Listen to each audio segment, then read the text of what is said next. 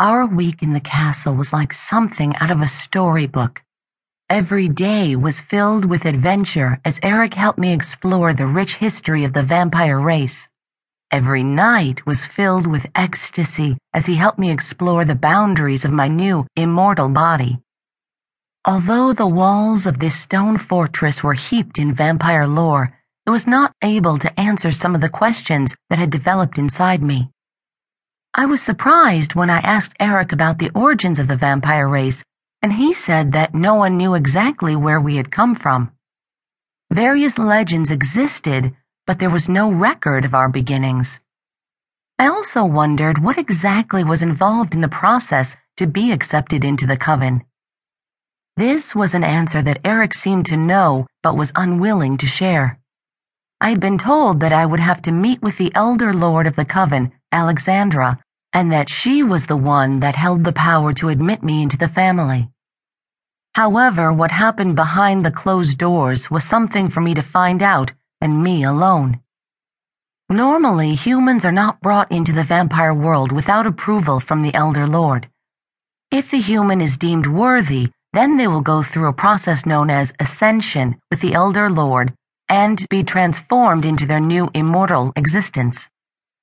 Eric had sidestepped the normal ceremony by transforming me himself. I gathered that the challenge to prove my worth would be harder with such an unceremonious start. Alexandra, although beautiful, was known to be ruthless. She had been around for thousands of years and was the elder lord for one of the most powerful covens on the planet. The more I read about her through the ancient texts, the more nervous I became for our eventual meeting.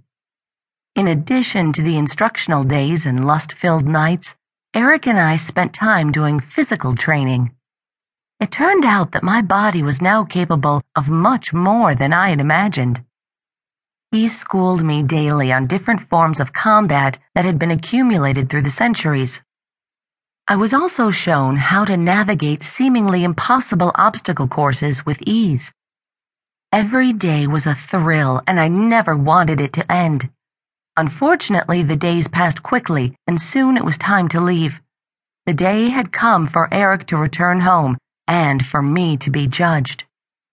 Night fell on the last day, and we were carried away to an awaiting jet, just as we had done on our arrival.